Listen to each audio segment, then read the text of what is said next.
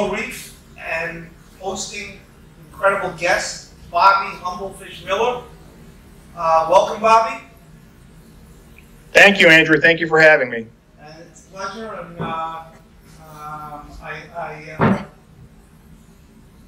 I follow your Johnny Carson night shows and interviews, and it looks like I caught you in a quiet spot. Yeah. I'm sorry. Repeat that. I caught you in a nice quiet spot. Yes. Yeah. This is a good time and good place. So, Bobby, why don't you tell us a little bit about what you're doing now, and whether the peroxide thing, your experiment, is over, and if it is or not, what else are you playing with, and what exactly your day consists of these days? Well, so I'm actually on a little bit of a break from experimentation at the moment. I've completed the hydrogen peroxide experiments to my satisfaction. I'm satisfied that it provides temporary relief of diseases like velvet, brook, flukes. I've also incorporated it into tank transfer method. I call it hybrid tank transfer method, where you give a fish 2 peroxide baths 6 days apart. There are some other people on my forum that have taken the peroxide treatment in a different direction. They're actually dosing it into a DT with corals and inverts. That seems to be a little bit more hit or miss as to, the effectiveness, if that works or not. So that's kind of, I'm pretty happy with the hydrogen peroxide. It's doing what I want it to do. I don't want to say that it's a cure-all. It's not a cure-all. I think it is very effective for temporary relief. I think it could be incorporated into tank transfer method for those who don't want to use copper and other chemicals. The next thing I'm not actually working on at the moment, some of the vendors on my forum is using tea tree oil to treat uranema, because you probably know that is kind of the that's the thing. That's the disease. That's the big problem right now. So we're kind of doing some I don't really want to get into details about it, but we're kind of getting into some experimentation. I'm not actively experimenting, but there's some vendors on my forum that are experimenting with tea tree oil to eliminate uranema. Got it. That's interesting. I want to get back to that in a little bit. Bobby, so taking a vacation and taking a break from the hobby means you're still on your forum. You get to see still what's out there and the hot bugs and whatever. What's on the scene? What are you seeing? What's the hot new bug? What are people having issues with? What's going on in the wholesaler systems, et cetera, et cetera? Obviously, uranema is on the list. Oh yeah, your uranema is a huge problem right now. Anybody that is, if you're getting encromis or anthias, I mean, you really, I advocate prophylactically treating for uranema, especially with, species that are susceptible. The best treatment right now, I feel at the moment, is to give a fish a 250 ppm formalin bath for 45 to 60 minutes. And then you want to follow up by dosing 25 ppm formalin every 24 hours for 2 weeks. It's not effective. It doesn't work 100% of the time, but that's going to be your best option for treating uranema. Other things have seemed to have died down. I mean, we're not really seeing as much in ick or velvet, believe it or not, as we used to. Flukes seem to be on the rise. So I don't know what's going on with this fluke season or whatever, but we are seeing more and more fish getting in flukes. So if you quarantine, you want to, do the ProziPro treatment, twice, about a week apart, to eliminate flukes, especially in wrasses. Bobby, are you seeing any new bug, this Tahitian bug, this smaller crypto type thing? Are you hearing any resistant stuff? Are you hearing anything really scary out there? Or is it the same old? It's mostly the same old. So I used to recommend, for using products like Copper Safe and Copper Power, I recommended treating at 2 parts, 2 ppm.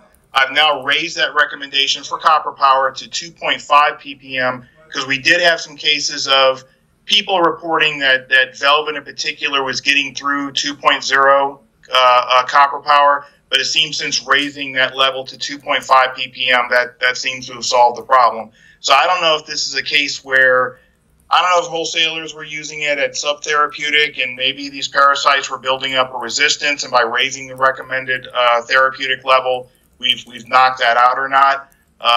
But other than that, I mean, there's some oddball bacterial stuff that I see sometimes, like Vibrio.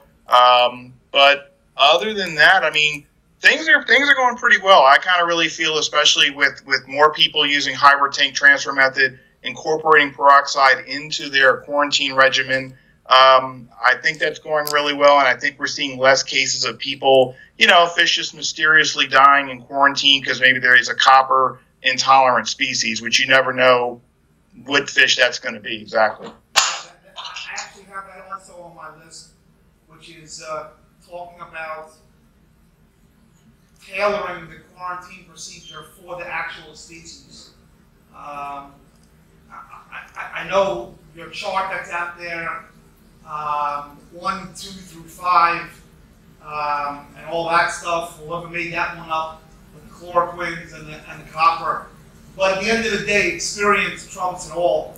I'm just wondering, like, let's just take an example. Where would you absolutely not use copper, and where would you absolutely use chloroquine instead, and vice versa? Well, so, I mean, copper, I wouldn't use copper on, like, lionfish. Puffers, believe it or not, actually I would not use ionic copper on puffer fish, but I would use, chelated copper, like Copper Safe or Copper Power on puffers. Eels, would never use copper on eel. They just they stop eating. Obviously, you don't want to use copper on stingrays, sharks, seahorses, any of those fish. Wrasses, I call them pain in my wrasse because you don't know what they're going to tolerate, what they're not going to tolerate. Some seem to fly through chelated copper just fine, some don't.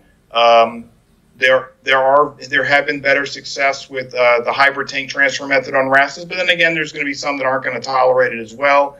I did a lot of experimentation on chloroquine, but I found that flasher wrasses, I forget the genus that's like, the 6-line wrasse, those don't tolerate it well.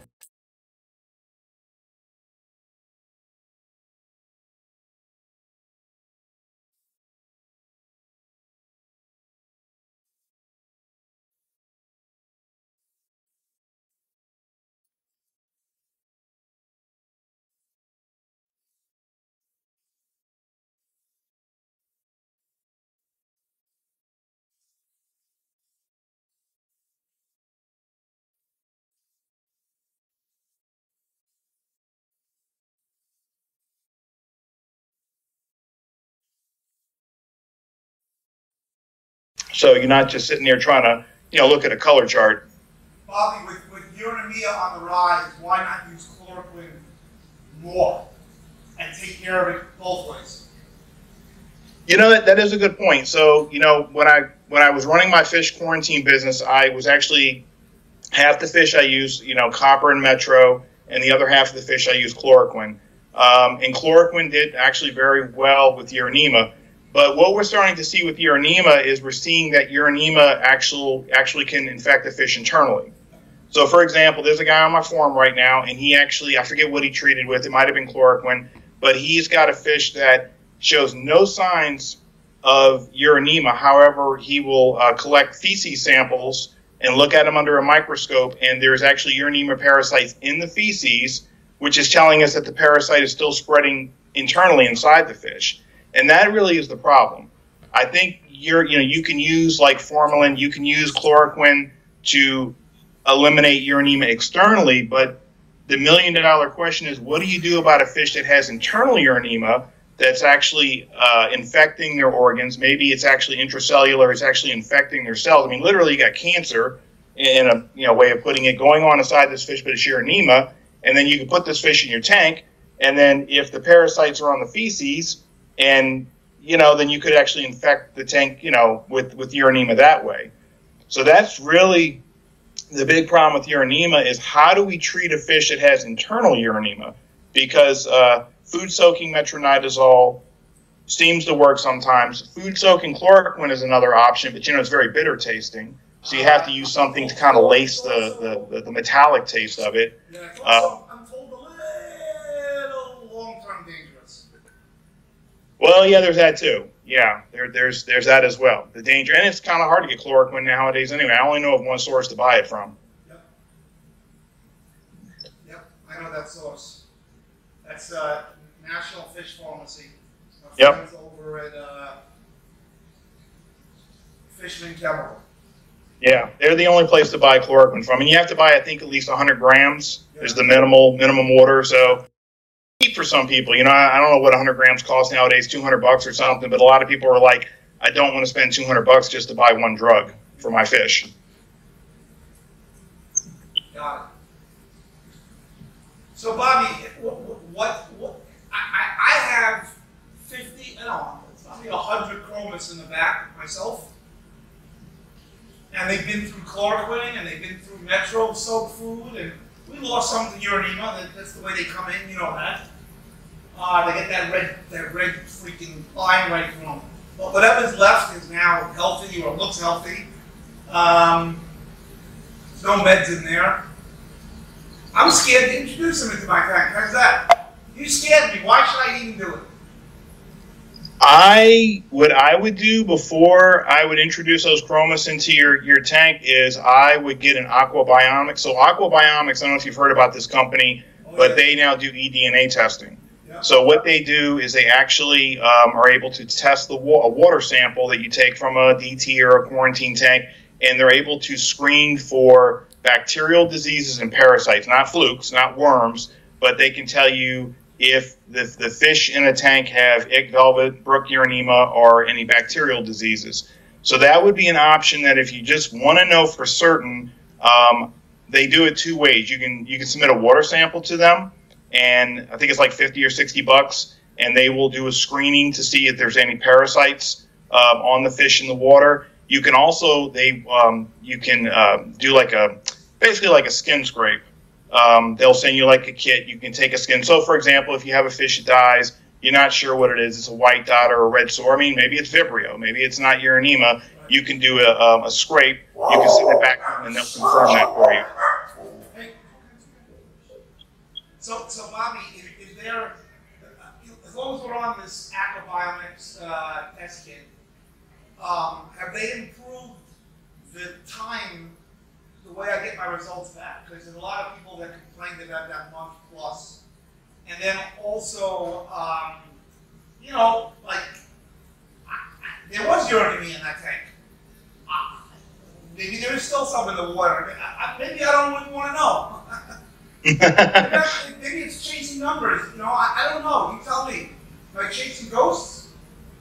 Well, some people, because urinema has no fallow period, I suspect a lot of tanks have urinema. I think actually that same source, Aquabiomics, said that they tested, I forget where they said the source was, but they tested live rock from various retailers, and over half of that rock had urinema, because again, it doesn't have a fallow period. It will subsist off detritus and bacteria if without a fish. So, I mean, you could be getting urinema on a rock. You could be getting it on an invert.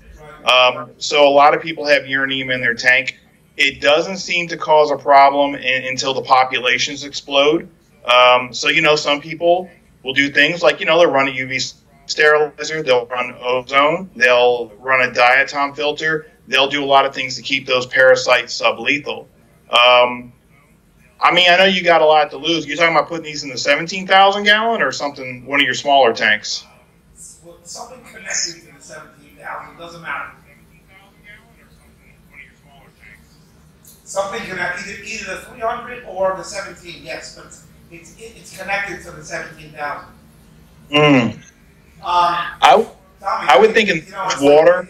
It's a little nerve-wracking to me. I tried to nuke them pretty good. They've gotten 2 formalin baths already.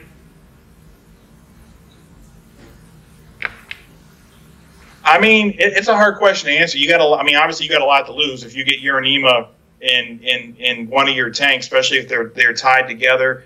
However, considering how much water volume you're dealing with, the dilution factor, I think even if you got Uranima in that big tank, I don't think you would see fish developing symptoms from it.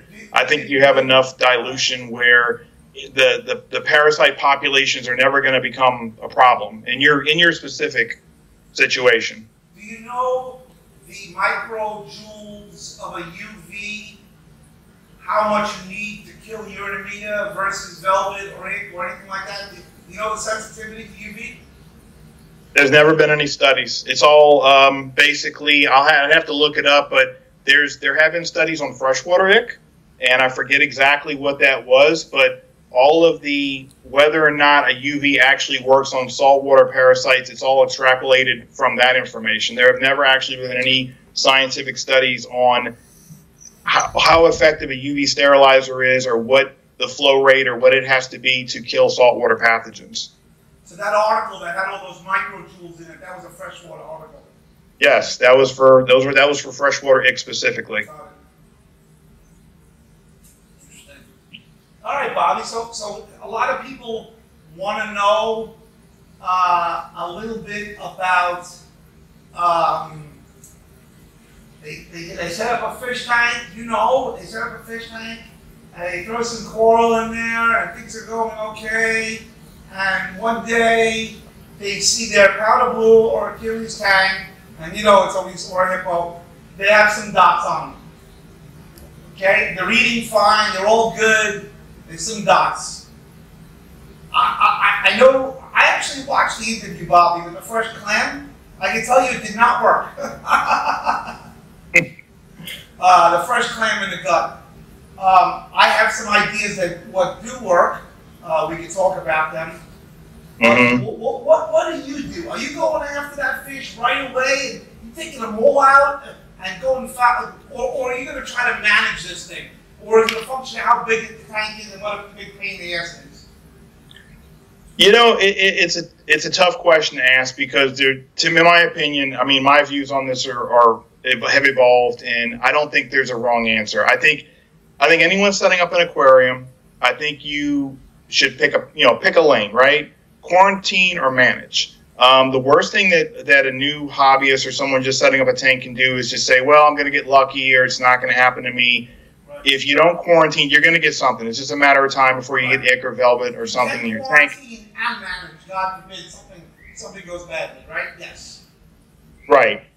So it kind of comes down to, if you're going to quarantine, there's protocols for that. If you're going to manage, I've always felt like it's a two-step process. I think you have to have dilution. So why don't the fish in the ocean, why aren't they all dying from parasites? Well, there's a gazillion gallons of water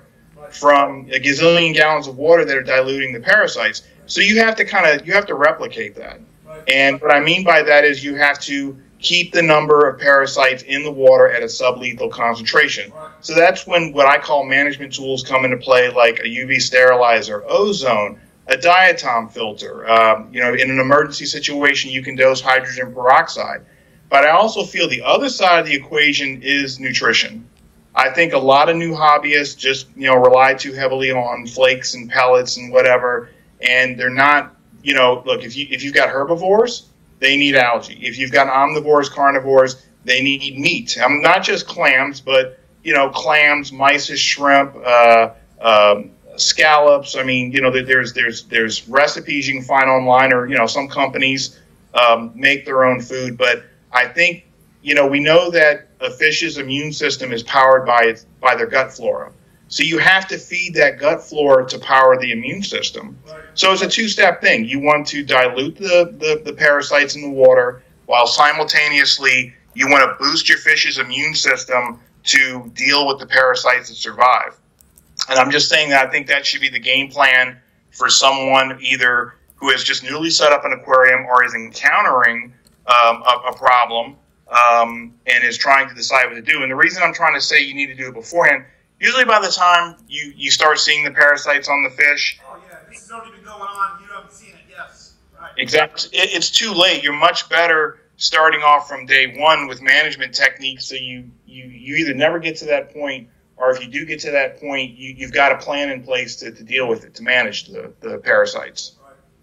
So Bobby, I had some things slip by. We have some dots occasionally, and we had it again recently. And it turns out that the guy that I usually feeds the fish was gone, and the new guy was here. Maybe they didn't have as much food, or changed the food, or the amount of food. In any event, what are you hearing? What are people, besides peroxide, what are you hearing? Snake oil stuff that people are using. Are you Polymedic is just peroxide and fancy salts?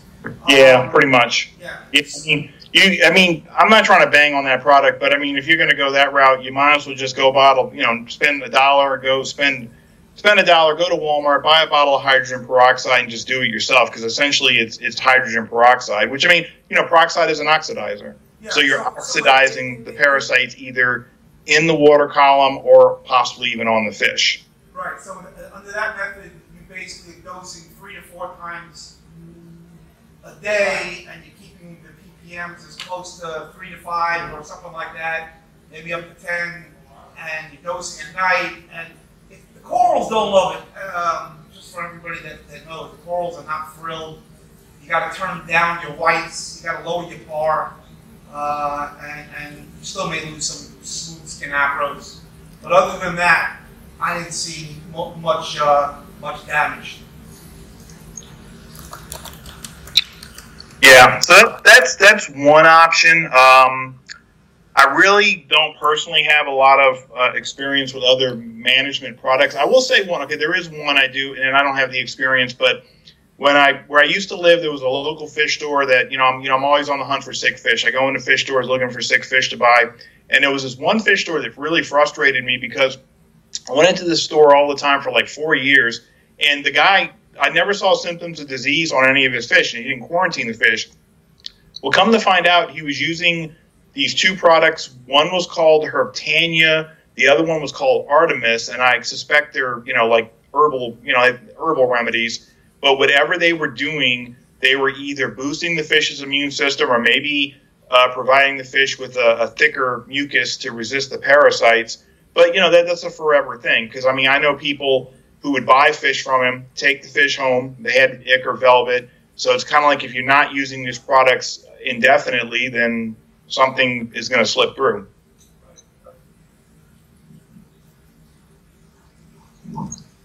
What do the guys that feed medicine and the foods, well, what are you hearing? I've tried a whole bunch of stuff, and I don't know, not just me. There's someone else that's tried what I've said, and we think it actually makes a difference. We don't know why or can explain it, but are you hearing anything like that? It's not the metro in the food. I know a lot of people try that. Have you ever heard of people trying the TMP sulfur in the food? Like a sulfathiazole? It's a trimeth stuff that is supposedly active. Don't know why it works, but it seems to work for me. Are you talking about for treating like internal bacterial infections, or? I'm talking about cryptocarine, and I can explain why. Okay. TMP sulfur is the product from our buddies at National Fish Pharmaceuticals, and someone told me to try it. The other people have been experimenting, and I seem to have some good luck with it. So I haven't experimented with that. Are you just using it as like a general prophylactic? No, I'm using it when the fish get dots and scratch, and it definitely seems to help. So I'm 5 days off. I'm mostly the experimentation I've done has been lacing fish food to treat internal pathogens. Praziquantel. If a fish has intestinal worms, metronidazole if they have internal parasites.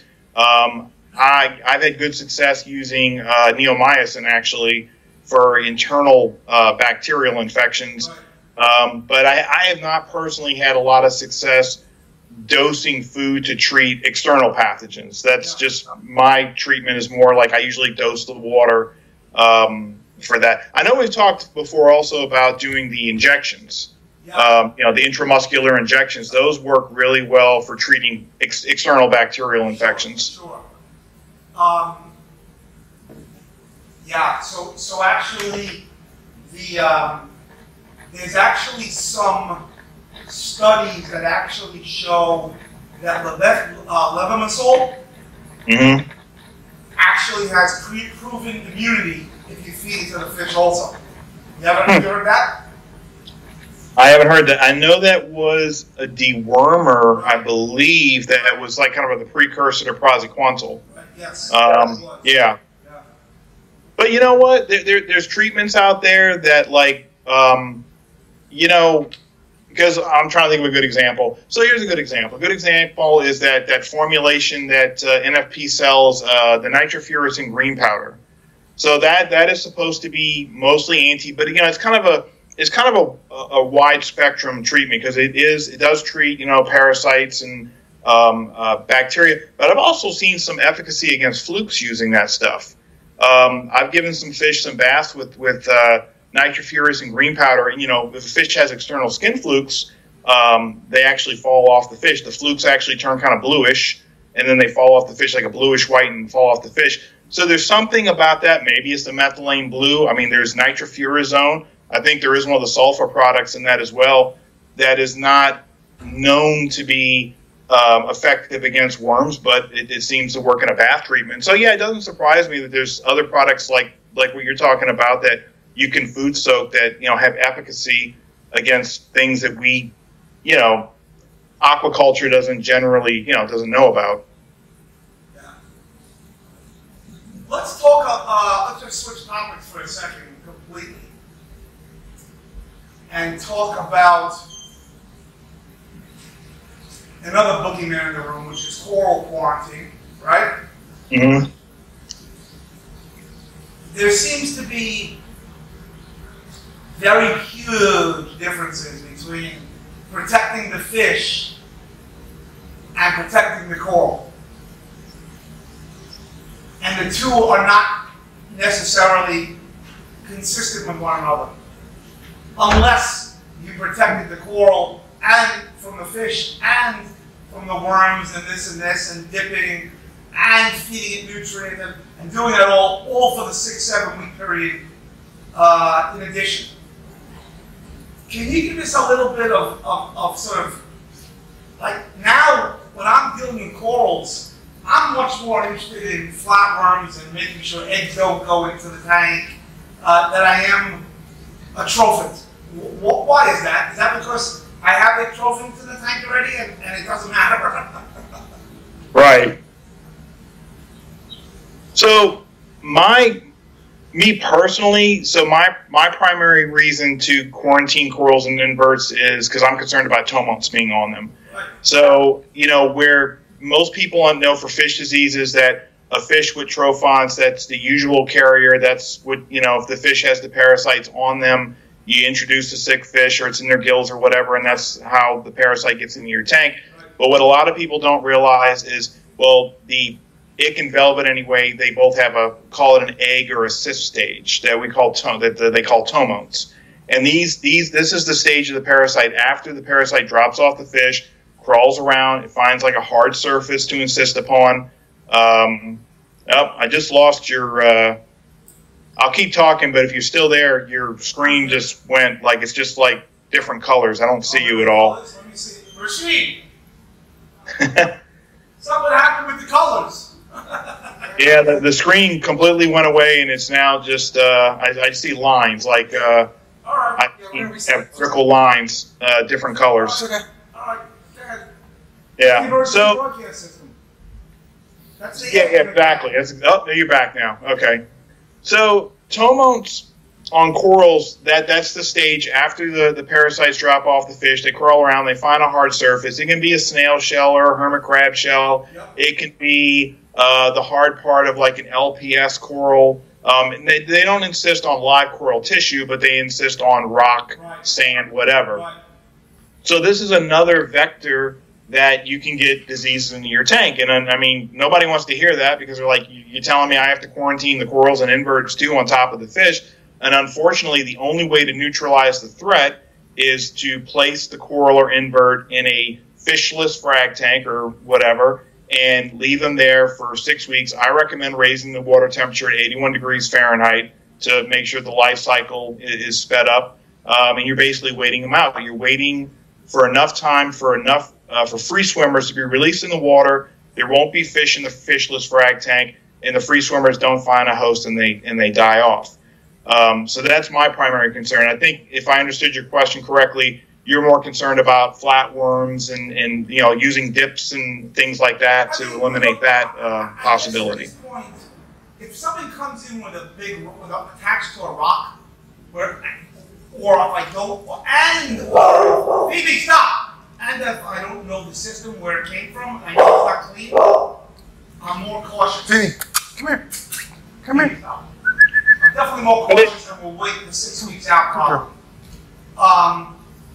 If I know the tank and there hasn't been any new fish introduced in 5 years and there's no rock on it at all, it's just an acro, coral skeleton tissue, I'm less worried about the trophons and I'm more concerned about flatworms, bugs, and that kind of thing. And putting a coral through a fishless system for 6 weeks is pretty stressful on the coral unless you're feeding that coral phosphate, nitrate, and nutrients also. Right. So and then you're testing that almost every couple of days, and so it's just a lot of checks along with alk and calcium, all that stuff. And if you're still not dipping it and watching for pests, the 6 weeks you can be free of tomates and then basically wipe out all your coral with acropora eating flatworms. So what does that get you? Yeah, I mean, I hear you there. I mean, like my solution to that, like you said, you can actually make your own phosphated nitrates to dose to keep those at where they're supposed to be. If you're quarantining, LPS corals, you can target feed them to be sure that they're well fed. There's products for SPS, for acros and stuff. Like I think it's called Reef chili, and there's other products that you can use to keep them well fed.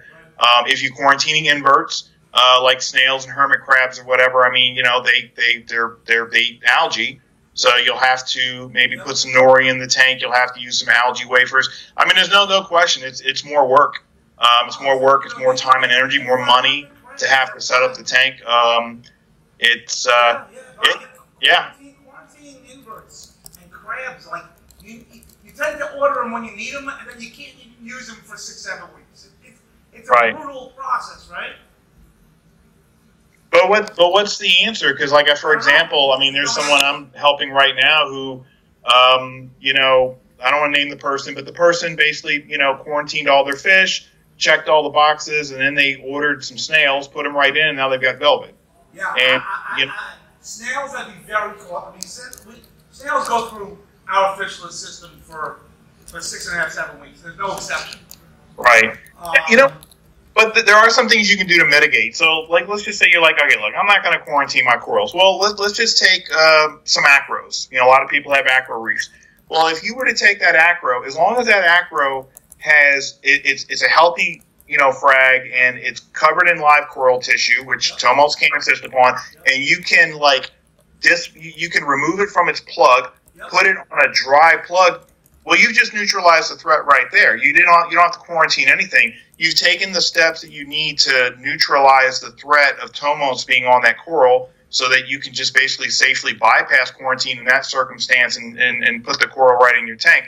I would be more concerned with, for example, LPS, like torch corals and frog spawn that have that solid base that obviously is the base of the coral that, I mean, Tomos could insist upon that.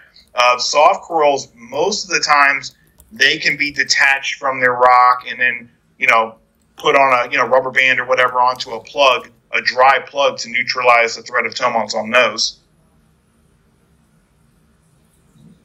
Or here we go, shrimp. So let's say you've got a bunch of cleaner shrimp. This can be a little tough. Once that shrimp sheds its exoskeleton and molts, well, yeah, any tomos would have been on that old exoskeleton. That shrimp is now safe to put in your DT. Right. So there are some ways of mitigating it so it's not so extreme. Go put 100 shrimp in a system and figure out which one shed. It's a little hard. You'd have to put them in a like little compartments or whatever, and as they shed, you could put them in your tank, I guess. Right. And you also don't want to add them too quickly after they shed because they're still, soft. Yes.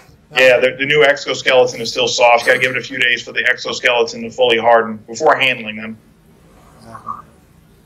All right. So, Bobby, I want to talk to you about medication toxic combinations. How's that? And some weird things that have happened to me recently. Let's talk about the obvious no-nos, okay? Like, what do you not... When copper's power with prime is okay. Yes. Copper safe is not, right? Is that the way it works? So I've only tested prime with copper power. I haven't done any other testing other than that. Right.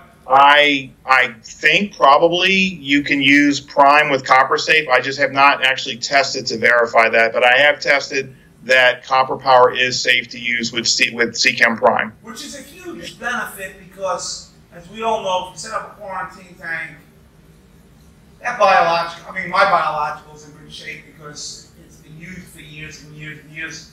But and we've had fish loaded in it, and we keep the copper in there basically, unless we bleach it. Okay. Mm-hmm. A lot of people get ammonia during this period, and unless you're doing 75-80% water changes, which you can do, prime is a great daily thing until the water gets mucky, gross, and disgusting after the 5-6 days and the water goes cloudy. Can you keep using it or not? So the only problem with prime is this. So when you dose prime, well, I just want to say one thing just because anybody watching this, don't ever use prime with cupramine or don't ever use prime with copper sulfate. I just wanted to put that out there just to be safe. Only use prime with copper power only. We'll just say that at this point. Those are the only two products that are compatible. Right. So here's the problem with prime. So you dose prime, and it only binds the ammonia in the water for 24 to 48 hours. So unless you are removing it via biological filtration or you're doing your water changes, then that ammonia, it's just going to release the ammonia back into the water. The problem with continuously dosing prime is you can dose it every 24 hours, but as it binds more and more and more ammonia, that water is going to start to turn cloudy because it's basically the bound ammonia that's in the water that's now turning cloudy. So I kind of recommend if you can use prime with copper power, it's a Band-Aid, get you through the day or whatever. But, when you get home from work, go ahead and do a water change. Look, there's never going to be a downside of doing a water change on a quarantine tank to keep the water quality optimal for your fish. Put the medication in the quarantine water, not after. Yes. Yeah. I'm sorry. Repeat that one more time. Always put the medication, reminding people not to put the medication in the tank after the water change, but to put it in the water change water itself. Yeah. Yeah, if you're doing a water change and you got copper and your copper's at 2.5, you want to mix 2.5 ppm copper in the bucket of the replacement water. You don't want that copper level you don't want it to deviate. You don't want it to be lower. You want it to be consistent at all times because, it's that 5 or 10 seconds that the copper drops below therapeutic where a free swimmer just happens to get released. It's in the water, finds a host, and your treatment fails.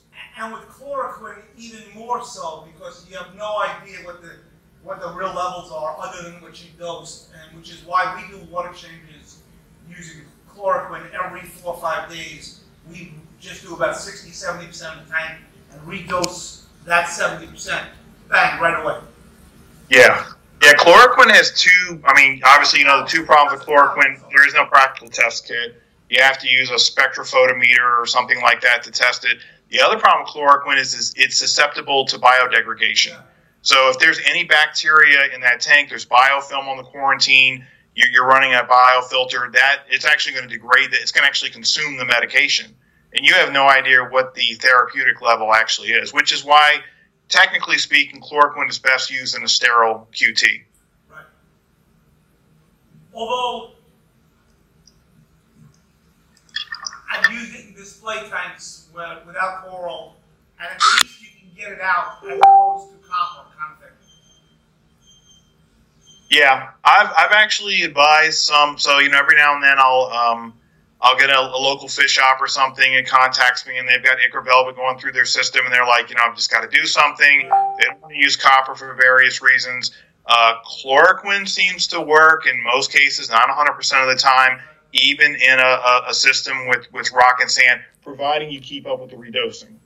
You have to keep, I think it's, 1 milligram per liter per day that you have to keep dosing the medication back to the water. And what you're doing is, because chloroquine has such a wide therapeutic range, it's actually 10 to 20 milligrams per liter. It's kind of like, it's not too low, it's not too high, it's right where it needs to be. And that seems to work. It seems to be a 30-day strategy that has worked more times than not. Yeah, I go up to about 55 milligrams per gallon, maybe 60 per gallon. But I won't go there for sensitive fish. And we do redose it every 3-4 days in the water change water. I know your methodology on the bump, the 10% bump method. I guess I would use that if it was in a display tank and I wasn't changing the water every 3 days. Yes. Right. Yeah, that is mostly, I developed that for people who were going to use it in a DT, or people that were going to use it in a quarantine tank where they're using an active biofilter. Look, some people go years without sterilizing their quarantine tank.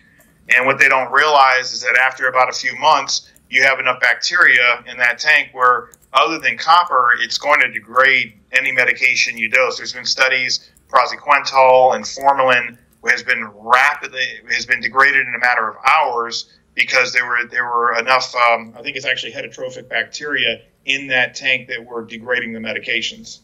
Right. Okay, Bobby, so let's switch to praziquantel. You have a reef tank. You suspect you might have a fluke, or you just, I don't know, fish or whatever.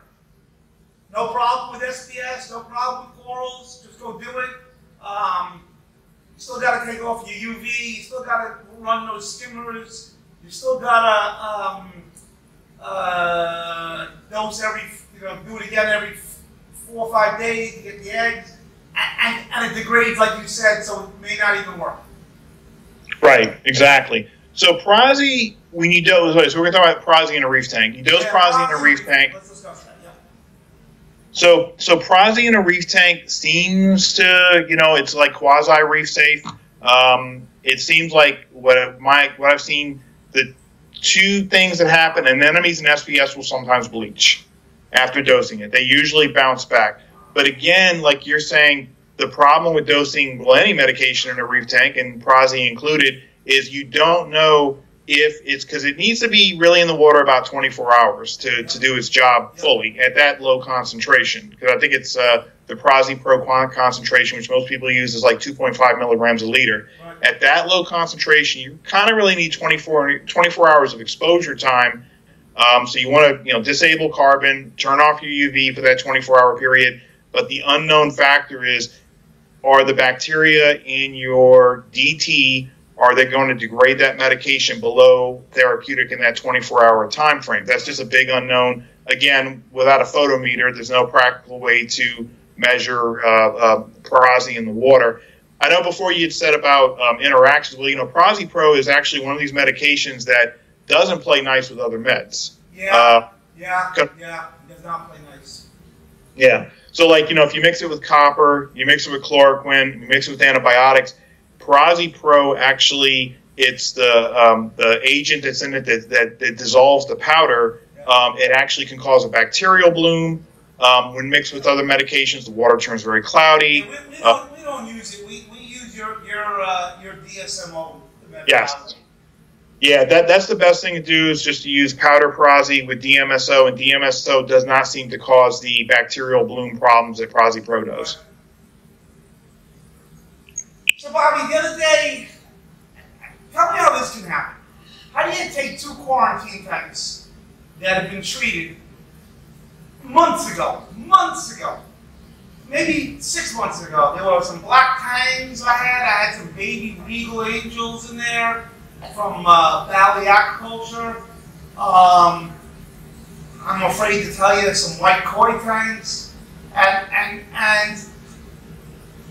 I needed some room in the quarantine tanks, okay? And I combined 2 quarantines together, both healthy, or at least seem to be healthy.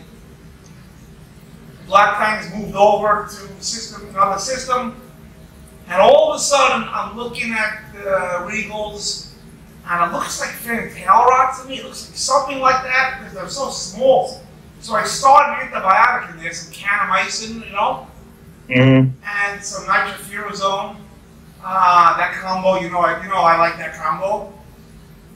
And then an hour later, now I'm seeing white patches on the black tang like velvet, So I threw some chloroquine in there.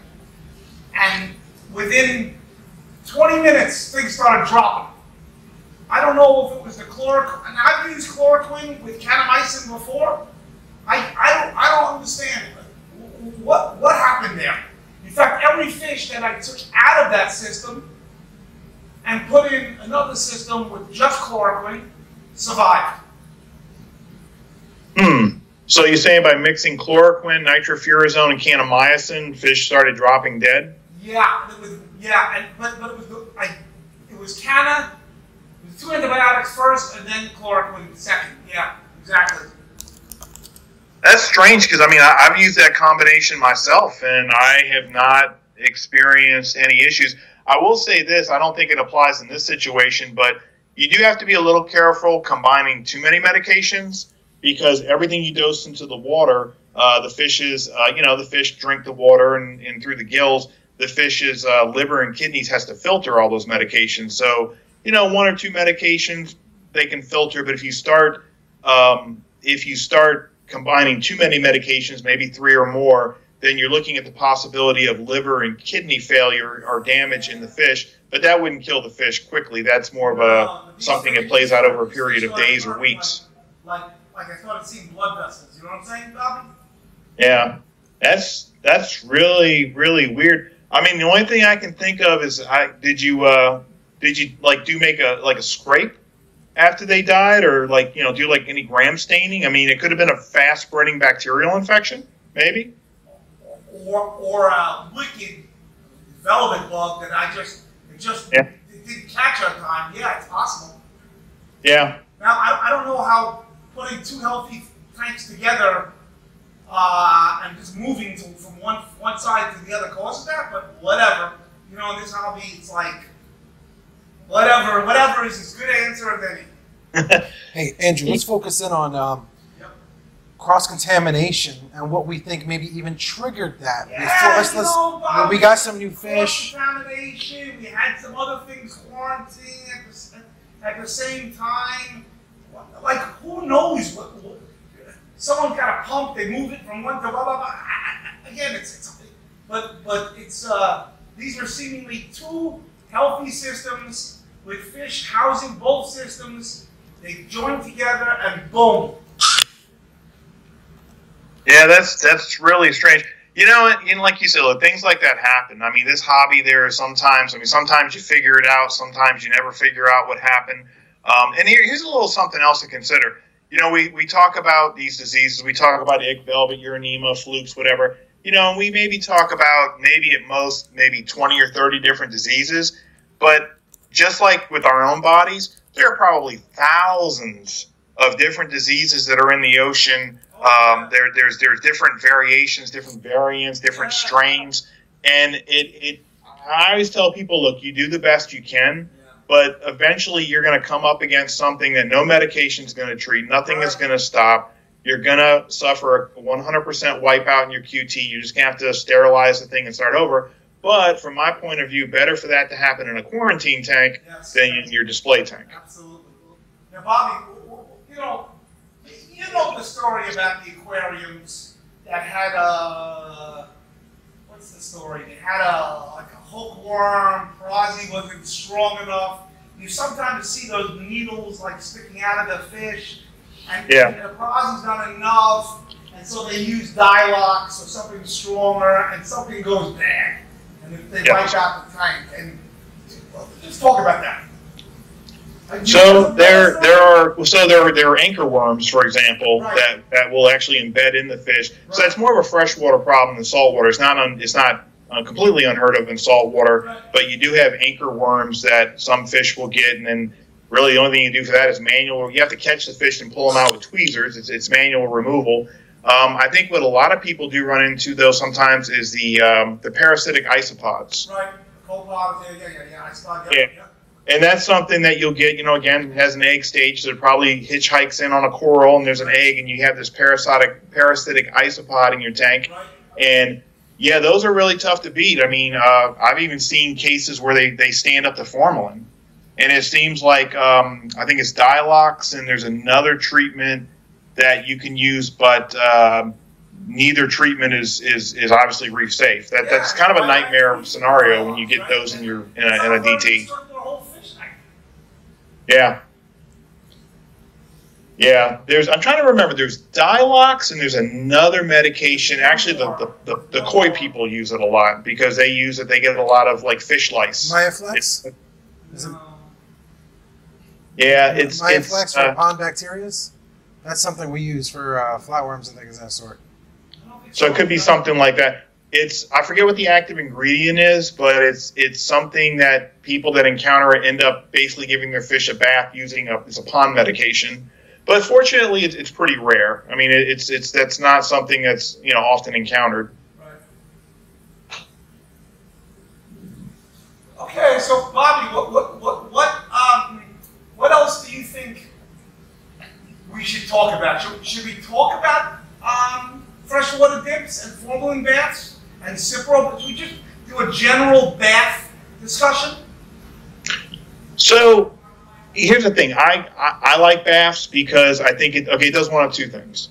So if you are going to quarantine, then I think doing a medicated bath actually gives your fish the best starting point in quarantine. Because if you get a fish in quarantine that's has a heavy infestation of parasites and worms, then you're already kind of under the gun trying to add medications. The fish is already heavily infested and in bad shape. Right. And conversely, if you don't quarantine, then in my opinion, giving a fish a medicated bath to knock off most of the pathogens is better than doing nothing. Right. So what I like to use, my little 1-2 punch is a 30-minute, 150 ppm hydrogen peroxide bath. There's instructions on my form on, I think it's 1 ml. I can't think right now. It's 1 ml. Yeah, so I like to do that first because what that is going to do is that's going to knock off parasites and worms. But then I like to follow that up with a 30-minute nitrofluorescent green powder bath. And that's going to take care of any bacterial issues. If the fish has ammonia burn, it's going to help with that. So it's kind of a 1-2 punch hydrogen peroxide bath first, and then after 30 minutes, a 30-minute bath using NFG, and then put the fish either in your quarantine or DT, depending if you're going to quarantine or not. I'm not a big fan of freshwater. Hit them with the formalin right away. Well, okay, so all right. Well, I don't like to do formalin right away unless we're talking about chromis or anthias, because they have such a high likelihood of carrying urinema, and we know what a nightmare that disease is. So when you're dealing with those specific species, then yes, I would do the formalin bath in lieu of the peroxide bath. Okay. Or any fish that you suspect of carrying urinema. Peroxide has some efficacy against urinema, but obviously nothing is stronger than treating with formalin, a formalin bath. And I've actually upped my recommendation to 250 ppm because I've seen too many cases now of urinema getting through 150 and even 200 ppm. 250 4 mLs in a 5-gallon bucket. That's the old bath. Yes, the new recommendation I'm going with is 1 ml per gallon. 1 ml per gallon. So that's 5. No. So that's 5 mils per 5 gallons. It's another mill, yeah. So that's not a big deal, right? It sounds like you were doing 200. This just raises it to 250. Most fish tolerate that just fine. Actually, if you want to get technical about it, it's actually 0.95 ml per gallon. But, I mean, that little extra 1 ml per gallon is not going to raise it that significantly. And it's easy for, people to measure on like a pipette or, on a syringe and everything. So yeah, for fish that you suspect have urinema, Chromis and Anthias are at the top of that list. I would do the formalin bath. I would still do the NFG second, but I would do the formalin bath instead of the peroxide bath. And make sure that formalin is not cloudy on the bottle, right? You can go through that. Just make sure the bottle is fresh and new. Yes. Etc. You order it fresh. We throw out ours like every year. Just throw out any of these bottles. It actually formalin only has a 6-month shelf life. Yep. It's not the formaldehyde, it's the methanol that's in it actually starts to turn it to paraformaldehyde, which is more toxic than just formaldehyde. So that's the reason why. Peroxide, peroxide, if it gets exposed to air, gets exposed to light, but it doesn't actually turn toxic, it just becomes less effective. But peroxide is so cheap that, you might as well just every 6 months just toss it and get a new bottle. Yeah, we get, again, we use the 30% stuff because we have to. But that stuff is really, other than wearing gloves and eyewear, like it's really easy. And you just don't dose a lot. It's very easy to use. Yeah, that's the good stuff. That's the aquaculture approved stuff. Yeah, that's the good stuff. Yeah. So I'm just saying, for people that are just buying it at Walmart, which is fine because it's a lot more diluted, which is why in the instructions you dose more than what you're using. Every 6 months I would just toss and buy a new bottle. It's like 99 cents for a bottle of that stuff. Yeah. Walmart. Yeah. And you know what? I just want to say this. That is the reason why I invested so much of myself into peroxide, and I wanted to prove its effectiveness because, so many times people contact me and it's Saturday or Sunday and all their fish have velvet and, they don't have anything. They don't have copper. They don't have any medications. I wanted to provide the hobby with a product that anybody, any time of the night, could go run to Walmart, could go anywhere, and they could buy at a grocery store, and they could have a treatment that would at least provide temporary relief. So your screen went off again. Yeah, I see that. I see it went off. Oh, you're back. Okay. This is the emergency broadcast. Bobby, what are you hearing on the quarantine fish industry? It's not a good business. The power of medications and the premiums you get for quarantine fish. It's tough business. What are you hearing? Who's doing it right? Who's not? Are there less companies doing it? Seems like they do it, but it's rare fish. It doesn't seem like a lot of it's around. So it seems like everybody and their brother's now selling quarantine fish. It's become kind of a catchphrase. My fish are quarantined. And look, I don't know. Some people are doing it the right way, and some are maybe half-assing it, right? We don't really know. I will say on my forum, we have a whole section of the forum dedicated to quarantine fish vendors, quarantine livestock vendors. I vet every single one of them. I work with a lot of them. A lot of them we collaborate on. A lot of the knowledge that I share are actually collaborations between myself and the quarantine fish vendors. And I provide them with the blueprint on this is how I quarantine on a commercial level because I did it for like 3 years. So this is how I did it, and this is the blueprint. A lot of them will take it and they will maybe make some modifications and changes, and that's fine.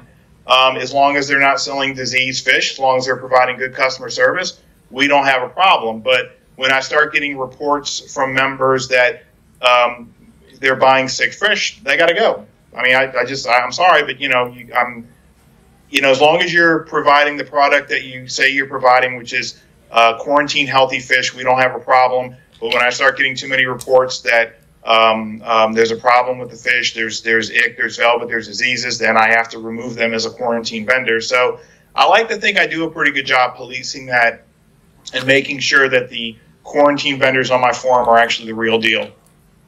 What's been the churn rate? How many have you let on and kicked off, Bobby? Probably have let on about 15 or 20, and I've probably kicked off about 6 to 8 so far. So, I mean, and some of them have been friends of mine. These are people I've known for years and years, and it causes hard feelings between us and all the rest of it. But at the end of the day, I have to do what's right for the hobby. I have to do what's right for our members. I have to do what's right for for the quarantine fish vendors. And you're right; it is not a profitable business venture. It's not profitable. So how do we expect them to survive? And then what? Well, it's not profitable at the moment, and I don't want to show any favoritism. There is one vendor on my forum that's got about a 90% success rate, and he is starting to turn the corner. He is making it profitable. He's actually, what he's doing is all the profits he's making, he's just reinvesting it in his business to grow it out even further. And the only thing that's stopping him from having an even higher success rate is Uranimo. That's the thing that comes along every so often, kicks his butt, and he's got to kind of, bleach everything and start over. But if we can just figure that out, then I think it would be profitable. I'm not saying you're going to get rich doing it, but I think you could make it a profitable business if we could solve this Uranimo problem. What's the average premium a quarantine fish gets in percentage terms over an unquarantined fish? Same fish, 10, 15%, 20%? No, most of my vendors are charging at least 50% above. 50? Yeah, 50% above regular retail price. So a $100 fish would sell for $150. Some charge more, but considering especially with another thing, it depends on the fish. I mean, if we're talking just a yellow tang, then you may only be looking at a 50% markup above regular retail. Now, if we're talking something like a copper banded butterfly, which is a pain in the butt to get eating, and you have to go through a lot more, well, then those fish would probably sell maybe even double. That would be a fish that would even sell maybe double what you normally would pay. But think about how many people do you know have gone through half a dozen copper band butterflies just to get one that eats. Right. So, you have to kind of, like I can think of other fish that would command a higher price, leopard wrasses. There's certain wrasses that are really sensitive. Just as a side story, the last set of chody wrasses I got, which is a leopard wrasse, the red chody wrasses, right? Mm-hmm. I went 0 for 8 in quarantine with copper. Or if the copper touched the wholesale. The next batch, I told I told Eric Coleman, and Eric's a great guy, do not let those guys at the Reef, do not let any of those fish touch copper, and just get them to me. And I didn't put them through any copper, transfer and all such. I went 7 for 8. So there are obviously certain fish. I spoke to a fish vet like Regal Angels. They did a bunch of autopsies. Their liver melted in copper. Right. There were certain no-nose fish. I guess he just, and you can get the quarantine fish and it poops out of you because their liver poops out of you in your tank. They're quarantined great. There's no bugs, but their liver's damaged, and 3 months later they're dead in your tank. So, were they able to confirm that the liver damage was from copper poisoning? Because ammonia and actually cyanide will also basically destroy a fish's liver. The fish vet that I talked to, you know Charles. He claims yes, proven. Interesting. What did he say? What type of copper they were exposed to? No. Okay. Because I think, so here's the thing. I mean, it could be chelated copper does this, but I know most wholesalers they use copper sulfate. Copper sulfate, yeah. You know, and actually the fish metabolizes copper sulfate. Right.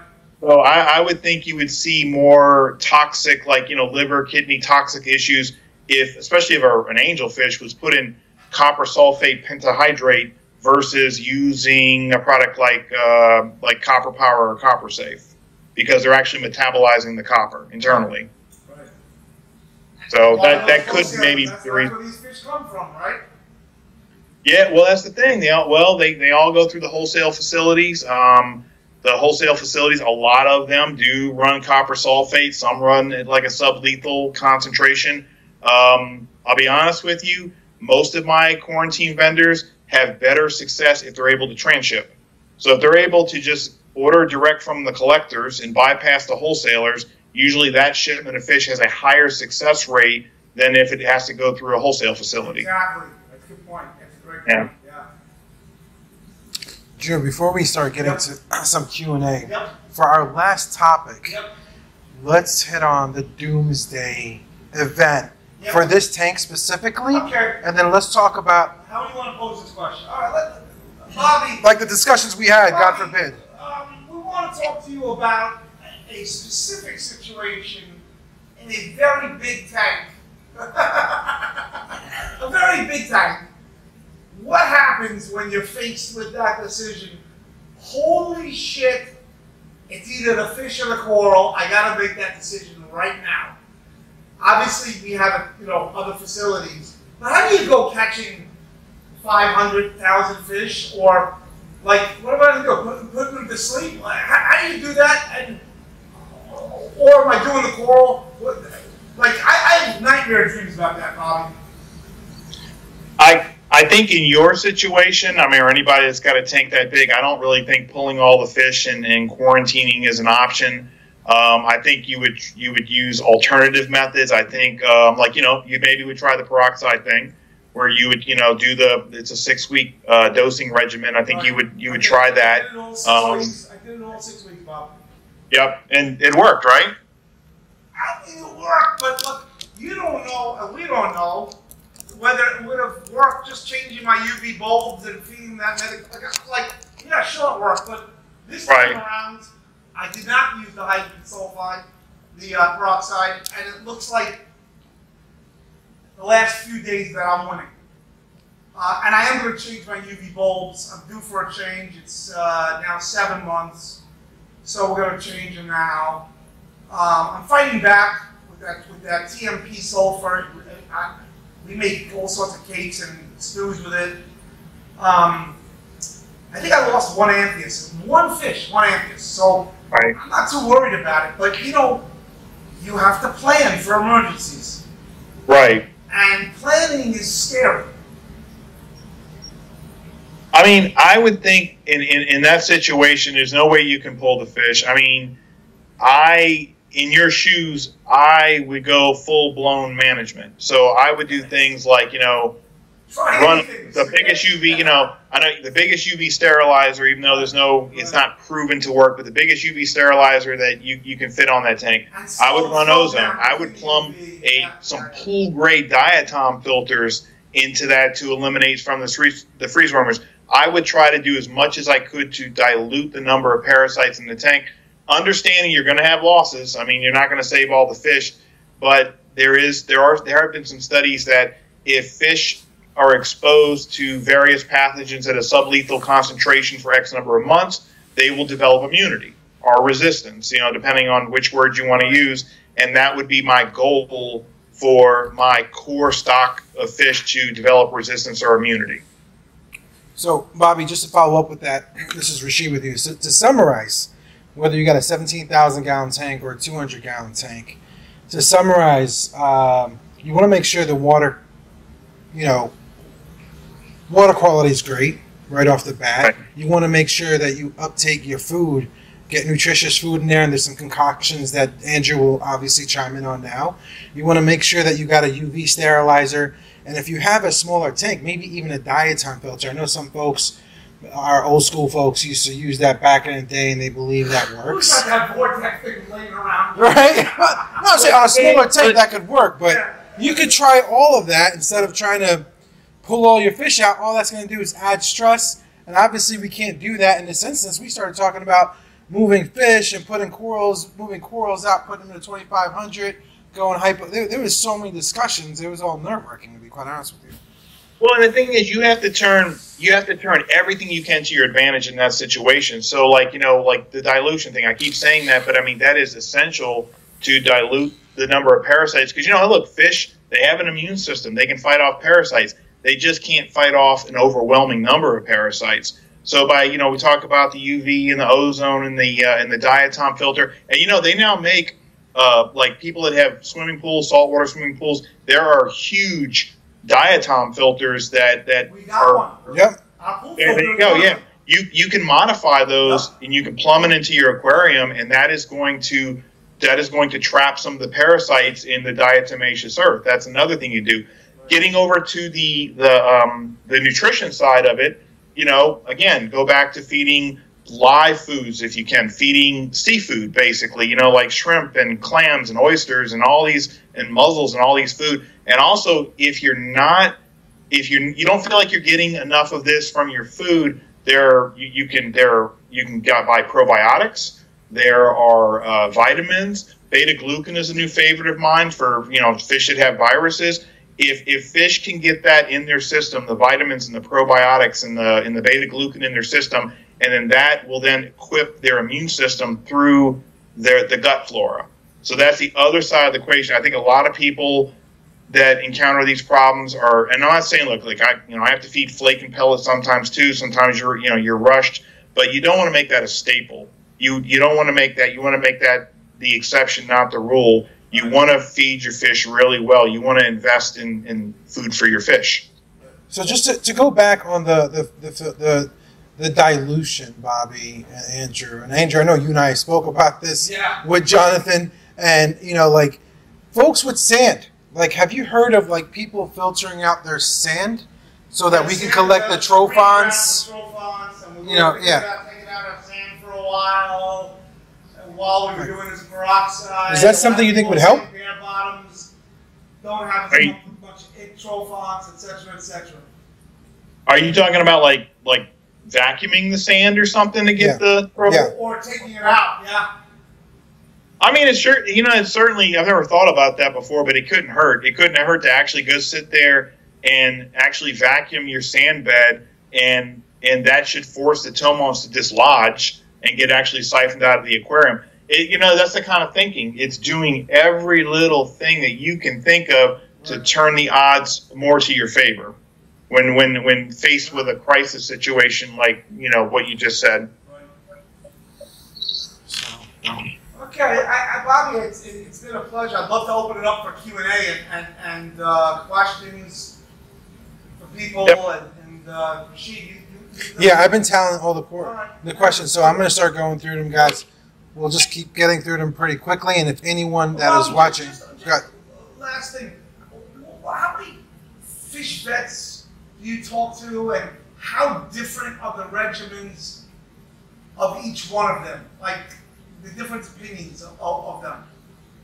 I've talked to a few, and it's really amazing, like, the differences. It does vary quite a bit on their practices. I mean, some, advocate like a strong prophylactic quarantine regimen using lots of medications and chemicals, and some don't. Some just observe in quarantine, or they'll just isolate the fish, or, they're just, saying that, well, you're going to get a fish disease in your tank and you're just going to have to manage it. I will say this, most public aquariums I know, which I probably have more experience talking to them and wholesalers than I do actually veterinarians, is it's kind of weird. Like what they basically do, like most public aquariums do quarantine their fish. And while they do make adjustments based on the species, you know what they quarantine with? Copper sulfate and formalin. They get the fish in, they put them in the QTs, and they run them through a regimen of, copper sulfate, usually at like, 0.2 ppm. And they'll do the 25 ppm formalin every day for a week or two. And after 2 weeks, the fish just go in. And they know that that's not going to kill everything, but it's going to kill enough where they're confident that when the fish go into the displays, they've got management systems in place to handle whatever slips through. Do they dose the formalin in the quarantine tank? So that's a bath, 25. No, they do. They usually, well, they sometimes do both, but it's typically copper and formalin side by side. So while they're running copper sulfate, they're dosing 25 ppm formalin every 24 hours for at least 10 days, and that's their winning combination. The copper formalin. What was that little company called? Oh yeah, you're right. Yeah, there was a company that actually they had a product that was both together. Right? Yeah. Yeah, I don't. Wow, that was a long time ago. Yeah, I do remember that. But I forget the name of the company. You know, most people don't realize chloroquine was being used in the late 70s. I think it was called Marex was the name of the product. It was actually, you could buy an aquarium medication that actually had chloroquine, and what people were doing back then, they didn't have corals. They were using it to control parasites in their tank, and also because, you know, chloroquine is an algaecide, it was keeping their rocks nice and white. Right. Yeah, I think it was Aquatronics was the name of the company. That's it. Thank you. Aquatronics, yep. That's going way back. All right, let's some questions. All right, let's start with questions. So first question earlier from Tyann, and make sure you guys tune into Tyann's. Oh yeah, we got Tyann's show, Tyann Talk. Right after this at 8 o'clock. Yes, so we got the lead-in. That's the main event. Exactly. We made sure we orchestrated it that way. So Tyann had a question. How can you tell if a fish is internally infected, if it's not showing any signs externally? And we know some of the signs I'm just going to say is like stringy poop and stuff like that, but any other thoughts? Right. How do you know whether the urinaemia is internal or not, Bobby? You don't. I mean, unfortunately, because urinema either affects a fish's cells or grows over their internal organs, unless you do a necropsy to actually like cut the fish open and see it. I mean, you're not going to know before the fish dies. You can tell by doing a post-mortem examination that a fish has internal urinema, but you're not going to know that while the fish is alive. Most of the times I tell people to focus on the possibility of a fish having internal parasites or worms, and you can usually tell that. And the fish has to have all of these. It's not just one, because sometimes white stringy poo can just mean intestinal irritation. If a fish has white stringy feces, and especially if a fish is eating a lot, like they're eating voraciously, but they're still like they're just getting thinner and thinner. You see the pinched stomach, that usually means that a fish has an internal parasite or worm that you should food soak, Prazi, and or Metro to treat. Okay. Next question is the good old garlic question. Should you add garlic in their food daily? And like, what are just tell us your comments on garlic and what it does help or it doesn't. Yeah, Bobby, garlic. So, well, first I'll say there's no scientific evidence. Well, actually, I got to take that back. I have read some things recently. I don't think it was for fish. It was, that garlic does have some properties to it that I think, especially for harmful bacteria. But, it's one of those things that falls into a gray area about there's no scientific evidence that food soaking garlic is beneficial for fish. I also don't believe that, a lot of people say, well, if you feed garlic, you're damaging a fish's liver or kidneys. I don't think at the concentration most people use that happens. Now, I've actually had one theory about garlic that it's just a pet theory of mine. There's no scientific basis for this. But if you've ever been around somebody that eats a lot of garlic, you can smell it on them because it actually leaches through their pores. I don't like that smell, huh? I've wondered sometimes if fish eat enough garlic and it leaches back out through their pores into their scales, if that makes them an undesirable host for the parasites. But I mean, I don't. That's just me saying that. I don't have any evidence of that. All right, Paul had a. Go ahead. Some of the old timers that like the Metro in the food, like shaved garlic, natural clove mixed with citric acid in there, along with the Metro and sulfur. Yeah. That's where I think it's immunity thing. Well, you know what? If nothing else, garlic is an appetite stimulant. So if you have a new fish that doesn't want to eat, drop a garlic might actually kind of entice a feeding response, if nothing else. Correct. All right, good. Next question from Paul wants to know, what temperature would you run a fish quarantine tank? Any specific numbers? 78 to 80 degrees Fahrenheit. So for me, I like it at that temperature because that is warm enough so that, you know, if you do have parasites in the water, they're going to proceed as expected, like a normal life cycle. It's not going to slow down, and you're not going to probably see a strain of ick that takes longer than 30 days for all the free swimmers. But you don't want to really be too higher than 80 degrees because higher temperature means less available oxygen in the water. And especially if you're exposing a fish to medications and you want to have as much oxygen in the water as possible. So that's why you really don't want to go over that 80-degree range. So I think 78 to 80 degrees is ideal for a fish quarantine. I so agree. Okay, this is a topic we talk a lot about. Tank Life said he knows several people who got ick, etc., from adding corals or inverts that were not quarantined. Yep. You guys agree? You guys agree with that? Yeah. It can happen, and it's more likely on hard surfaces, rock, snails, you know, something that comes on a rock and it comes deep in the pores and stuff in the rock. Right, Bobby? Very simple. Yeah, I think it was John Burgess actually is the one who did this. It was the thesis for his PhD. And he actually tested a number of different surfaces, staghorn coral. He tested shell material. He's tested glass. He tested sand and rock. And he found that when the parasites drop off the fish, that's the trophont stage, and they become protomons, which crawl around looking for a hard surface to insist upon, all of those surfaces were viable. And they had good adhesion. So, yeah, I mean, again, any hard surface, you add a coral or an invert, that is a possible vector because you could have tomotes on those. The only thing that doesn't seem to be affected is like live coral tissue. What about the anemone that swallows the thing for 2 weeks? I remember us talking about that. So, yeah, that's one of those things. I mean, I don't think that a protomont could insist upon the anemone, but yeah, that's an interesting possibility of an anemone swallowing a free swimmer and then pooping it or, you know, expelling it back out. So I would say in that situation, I forget what I told you exactly. I think maybe 2 weeks. And we cyprobath them anyway, so that 2 weeks works out fine. Yeah, 2 weeks. Yeah, there's actually on my forum, there's like a chart, and I've got all the various inverts, and I've got like the quarantine, the minimum time frame that you should quarantine them for based on, you know, those different scenarios. So let's follow up on that, Bobby, because we actually, next question from Tank Life is regarding that. They had a question, and let's plug Humblefish, because we get a lot of information from you directly, Bobby, but where can hobbyists find recommended quarantine protocols and guidelines? Can you walk them through how you have things laid out on your YouTube, your website, and Reef to Reef. You know, we're kidding. yeah, yeah. Let's plug Humblefish here. Humblefish forum.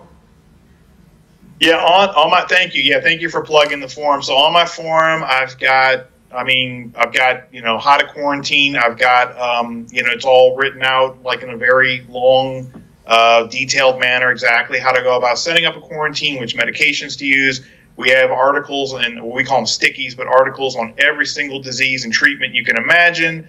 All kind of stuff thrown in. I am starting to do videos. I've got a YouTube channel now. It's Humble Fish and Reef, and I'm doing basically the information that's written. I'm actually doing like you know, either visual or audio tutorials as well. And I'm actually in the process of redoing all my sticky information to incorporate those videos into the stickies as well. So you've got two ways to learn. If you want to, you know, if you're someone that likes to read and absorb information, you can read it all. If you're someone that wants to watch a YouTube video, well, we're doing that for you too. So all the information is laid out. And I think what's most important as well is if you join the forum, if you have any questions about how to quarantine, if you got any questions about a specific disease, you need an ID on a disease or what medication to use. It's not just myself. We now have an army on my forum that can help you with not just fish disease info, but all of your reefing questions.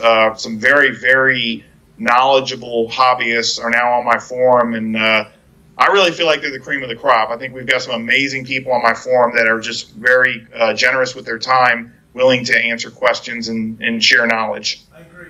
Well, Andrew answers a good amount of questions per day. Sometimes specifically on Bobby, fish and sometimes I corals. still have to go to the old site just to check the old stickies on some doses. Don't tell anybody.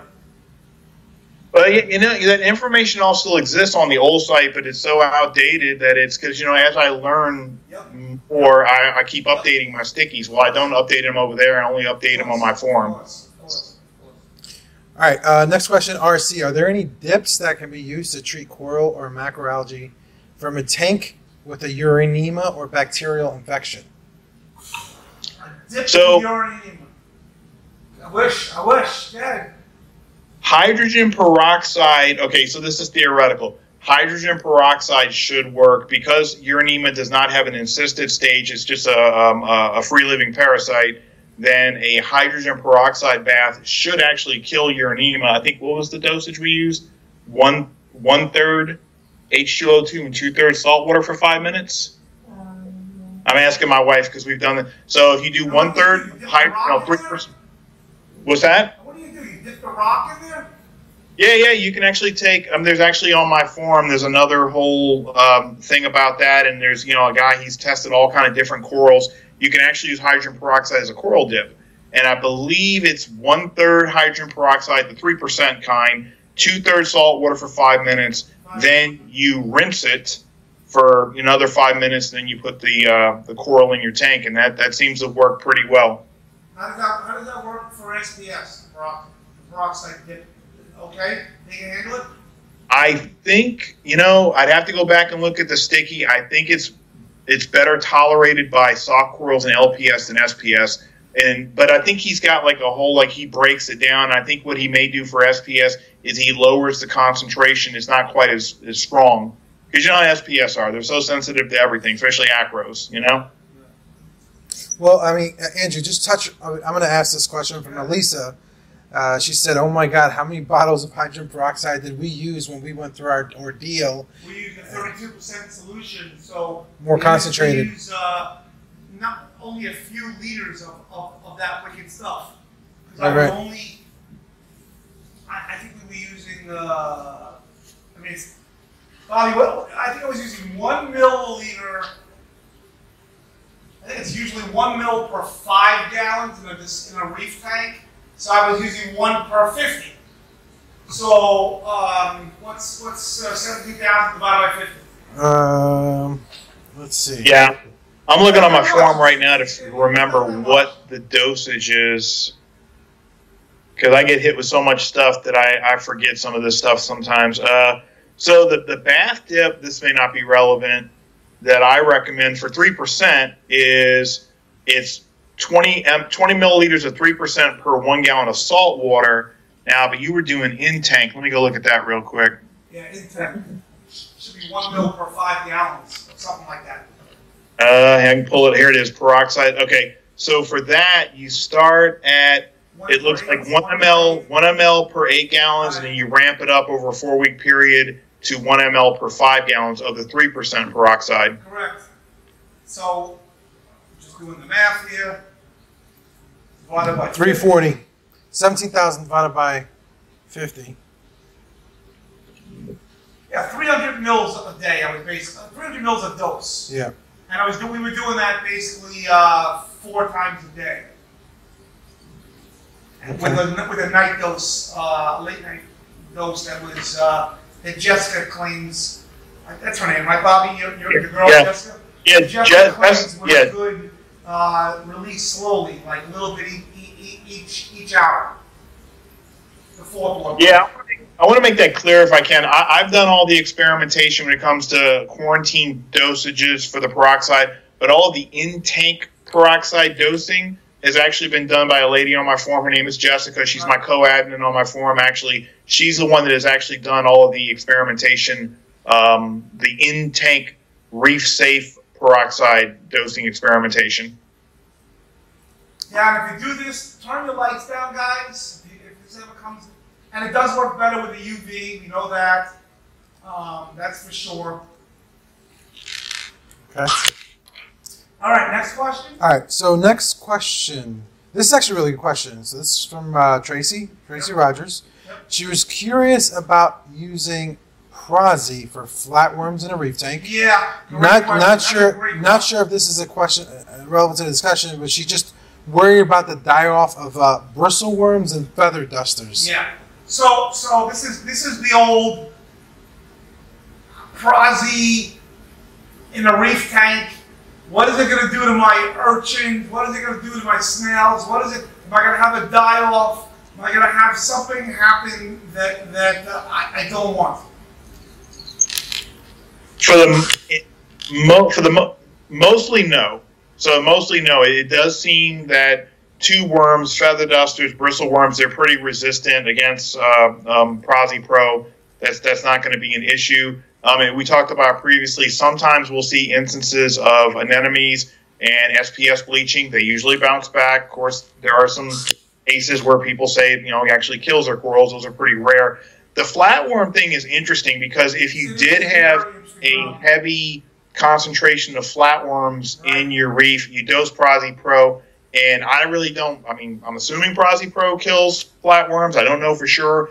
But if it does or it damages them, then I would kind of worry about the flatworms then releasing toxins into the water. And the only way to mitigate that is to do water changes and run carbon. But then, then you're taking the Prozzy out of the water. So I guess that would be one of my main concerns. If you did have a heavy flatworm infestation in your reef, you might not want to use Prozzy until you get that taken care of, because I could see them, even if they're irritated, I can see the flatworms releasing toxins and then killing all of your livestock or most of your livestock. Yeah, that was the old problem with flatworm exit, right? And the planaria stuff. Yeah, exactly. Yeah, because it would be, again, how effective Prozzy is against flatworms, I don't know, but if it irritates them enough, at least, I could see them releasing toxins into the water. It would be interesting to know if sometimes when people claim that Prozzy killed all their fish, it'd be interesting to know if they actually had flatworms in the tank, and that's actually what did it. Well, that's Tracy's responding right now, and she said she saw flatworms in the sump. Yeah. So it worked. Right. When she so there you go. This. And a lot of people that do use the Prozzy in reef treatments, I've heard, do the double dose and then do a water change pretty quickly after that. They double it up. Right. Yeah, I'm always leery of that because, something goes wrong. Yeah. So Eric, Bobby, Eric has a question. So for all the folks living in the cities like myself and don't have room for a quarantine tank, thoughts on Safety Stop? I know you've addressed this before, but yes. Your plan B's and C's if you don't have a large QT system such as us. So Safety Stop, as I understand Safety Stop, the part A is formalin, the part B is methylene blue, which is very similar to, what I recommend, as a pre-quarantine or pre-DT bath of using formalin or hydrogen peroxide, and the second component is NFG. What irritates me about Safety Stop is I cannot get them to provide me with an SDS that tells me what is in that formalin product, because there are formalin products that are not potent enough. They're not proper formalin has to be 30% formaldehyde and 10 to 15% methanol. If they would just provide me with an SDS and I could see that information in black and white, I could sign off on the product and say it's a good option. But without, I'm a details person. I have to see the ingredients. I have to know the nuts and bolts of it. Without seeing that information, I just can't verify what percentage of formaldehyde and methanol is in their part A of Safety Stop. I'm sure it's less than 30, and I'm sure it's just like a quick kind of thing like peroxide, where it sheds it, but it may not be 100% effective. Right. Yeah, it's not 100%, but it helps. Again, instead of putting a fish, we'll just go with the DT option. Instead of putting a fish in your DT that's loaded with parasites, well, at the very least, you're putting a fish that has a light parasite load. So maybe that fish can build up some natural immunity, and whatever management techniques you're using, you can get this thing under control before you have an explosion, and it just wipes out all your fish. So, yeah, every bit helps. Going back to that. Is it the same one and the same? Immunity and resistance? No, Paragard and the Safety Stop stuff. So Paragard is supposed to be, as I understand it, it's a formalin substitute. Again, it's proprietary, so you don't really know what's in it. I've used it a few times. Honestly, it doesn't, in my opinion, my experience, doesn't do anything. I have not used Safety Stop at all, so I cannot speak my own experience on whether or not Safety Stop works. But I have tried Paragard, and it just doesn't do anything, as far as I can tell. There you go. All right, next question, Deli Del. What strength beta glucan do you use, and do you just crush/pop the pills and mix with food? What's the process? The beta formula. Yeah.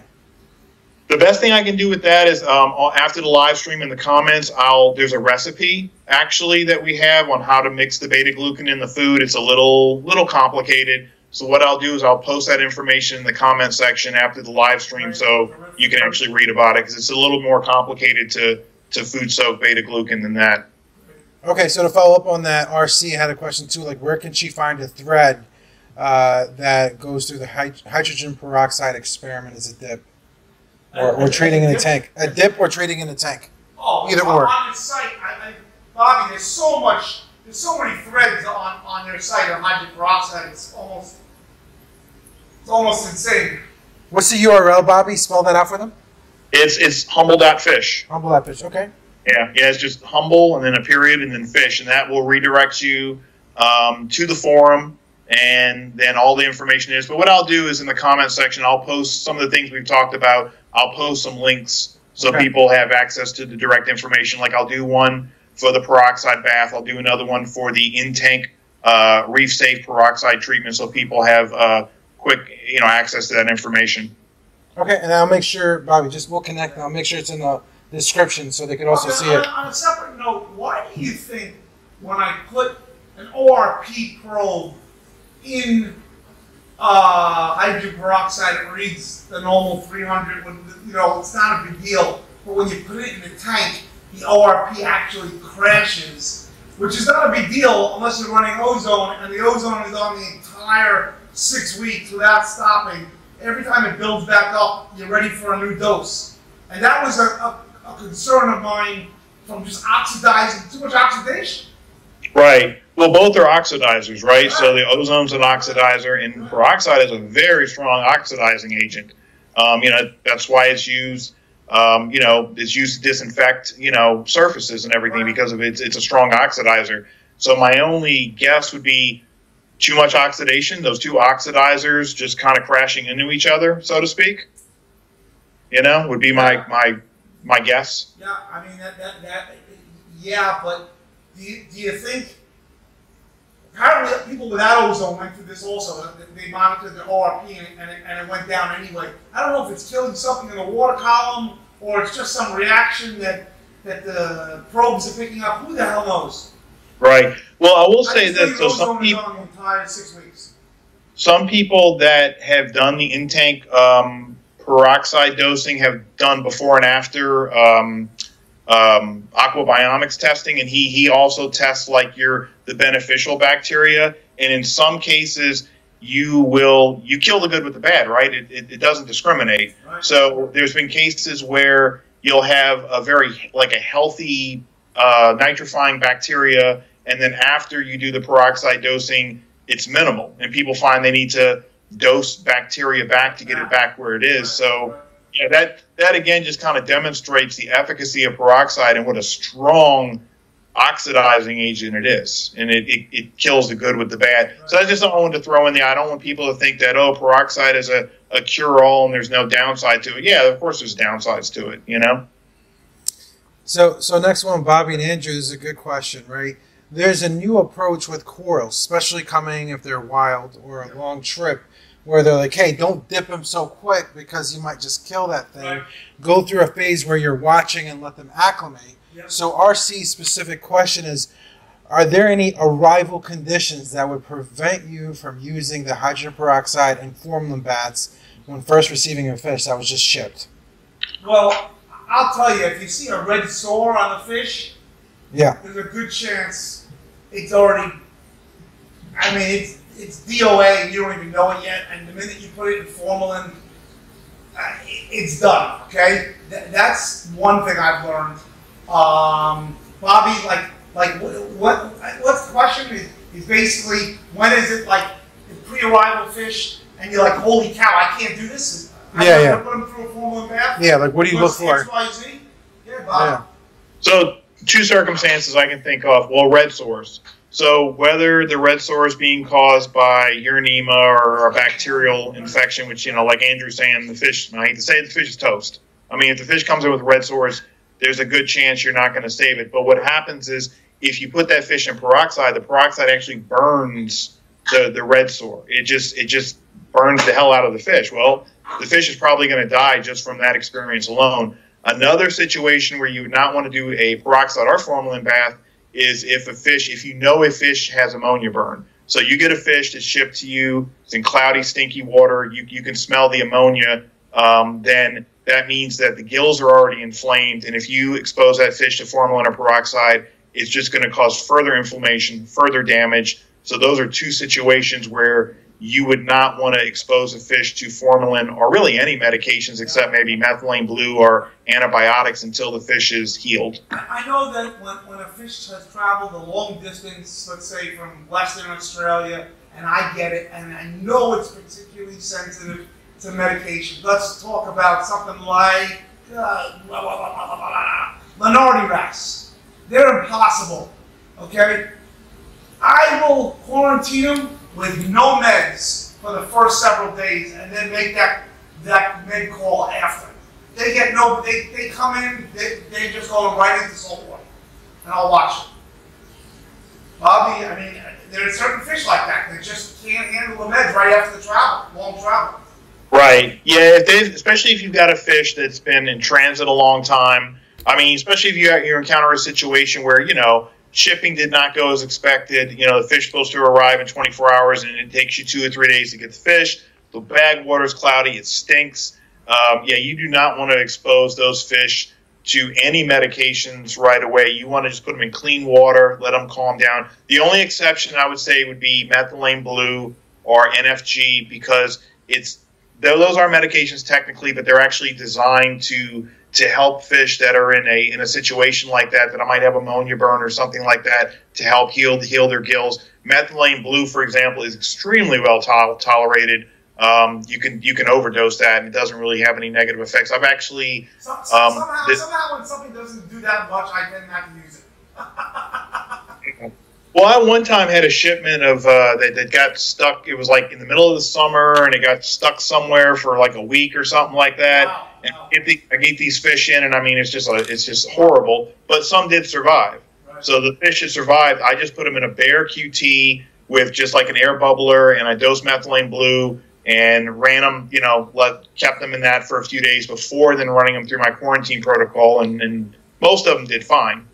So that would be the situation that, you don't want to expose a fish to any meds other than methylene blue straight away. So it's more sensitive to fish, according to the charts, plus the longer the travel. I would say those are the two variables. I agree with that. Yeah, exactly. Yeah, and wrasses are funny too. Wrasses are one of those, talk about sensitive fish. They can be sensitive to meds right off the bat. That's a good fish to kind of let it settle in. Yeah. Great. Yeah. And amphibious, I go slowly too, Bobby. Yeah. Well, and especially if it's a fish that is not, you're not sure if it's eating, because fish, medications suppress appetite. So you want to be sure that sometimes that fish is eating before you begin medication, because you don't want to be sitting here wondering, is the fish not eating just because it was never eating, or is the medication suppressing the fish's appetite? CP could really suppress the appetite. So can Prosy. Big time. Yep. So guys, I'm going to ask my last question, and we really, really do thank you, Bobby. We're almost close to 2 hours here. Great conversation and great information. Also, don't want to eat into Tyan's time as she starts her live. Her live just started. The last question is regarding the chromies, Andrew. They're wondering, with all the chromies we recently brought in, did we just do 2 formalin treatments, and did we use anything else? Any thoughts on tree oil for urinema? 2 questions there. Okay, so the tree oil, the Petri tree oil is the first time I've heard of it now through Bobby today. It's the first time I've heard of it. And they were in chloroquine phosphate for a month in my tank and received 2 formalin baths. And after a month, Bobby will tell you, fish don't eat chloroquine. They start doing crazy things. They start doing flips and backflips, and they'll worsen it after a month anyway. So there's no reason to go past a month. Bobby, thoughts? I'm sorry, repeat that question? The question had to do with, what was the question? It had to do with uranema, the chromis. What were they in? They were in chloroquine for a month, which is hard enough on the fish. A month in chloroquine, you know that they start doing crazy things usually after 2-3 weeks. They don't like chloroquine. And I did 2 formalin baths, and the question was, is that enough? It's enough, but I would still do a prolonged observation period because, again, back to, the possibility of internal uranema. Usually when a fish has internal uranema, what ends up happening is the scales or the skin turns sort of a brownish color. And then my theory is those are the parasites actually eating through the fish or actually eating from the inside out. And then usually the brown spots turn to red sores, and then, you've got, external uranema. So even if you put a fish through formalin, chloroquine treatment, especially with chromis, I would observe them for at least 30 days in non-medicated water because you don't want anything suppressing symptoms before giving them the all clear and putting them in your DT. So a minimum of a 30-day observation period in non-medicated water. And the food needs to be laced with Metro, particularly Metro in this case, as opposed to fenbendazole, because you're dealing with this uranema as opposed to worms. Yeah. Yeah, you want to food soak Metro, or you can food soak chloroquine. That's the other option, but you have to kind of lace it with garlic or something to get fish to eat chloroquine because of that metallic taste. Yeah. So, but I hate to tell it, most people just stay away from chromis right now. I mean, until this thing gets figured out, it's just not worth it. There's nothing like a schooling bunch of chromis, though. That's the beauty of it. Well, listen, guys, from Polo Reef, I would like to thank you on behalf of all the fans out there who've been asking questions. 2 old school reefers who really are passionate about the hobby, Andrew and Bobby. Thank you guys so much. Thank you, everybody, for tuning in, and I appreciate the watch. And go watch Tank Talk with Ty now. Thank you, Bobby. Humble Fish. Thank you so much. It's been a pleasure. I'll try not to, panic and call you in the middle of the night. It's been a while since I've done that. That's the goal. Thank you guys so much. Thank you so much. Humblefish.com. It's humblefish.com forum. It's just humble.fish. Just humble, a period, and then fish. That will take you right there. I recommend everybody doing that reading. Reading the threads is actually more it's really informative, the threads itself, as opposed to the conclusions. Right, just to get some information out, as you guys know, Andrew, our tank will be featured on Coral Magazine, September feature, and Andrew will be presenting at MACNA this year. So a lot to come from the channel. Any questions you guys have, apologies for any technical difficulties. We're continuing to work on that. But the website is going to be up and running very, very soon, along with the gear to come. So thank you guys all for joining. We're going to end it right now. You have a great evening, and thank you so much, Bobby. Time Talk with Tian. I'm going now. Bye, guys. Bye.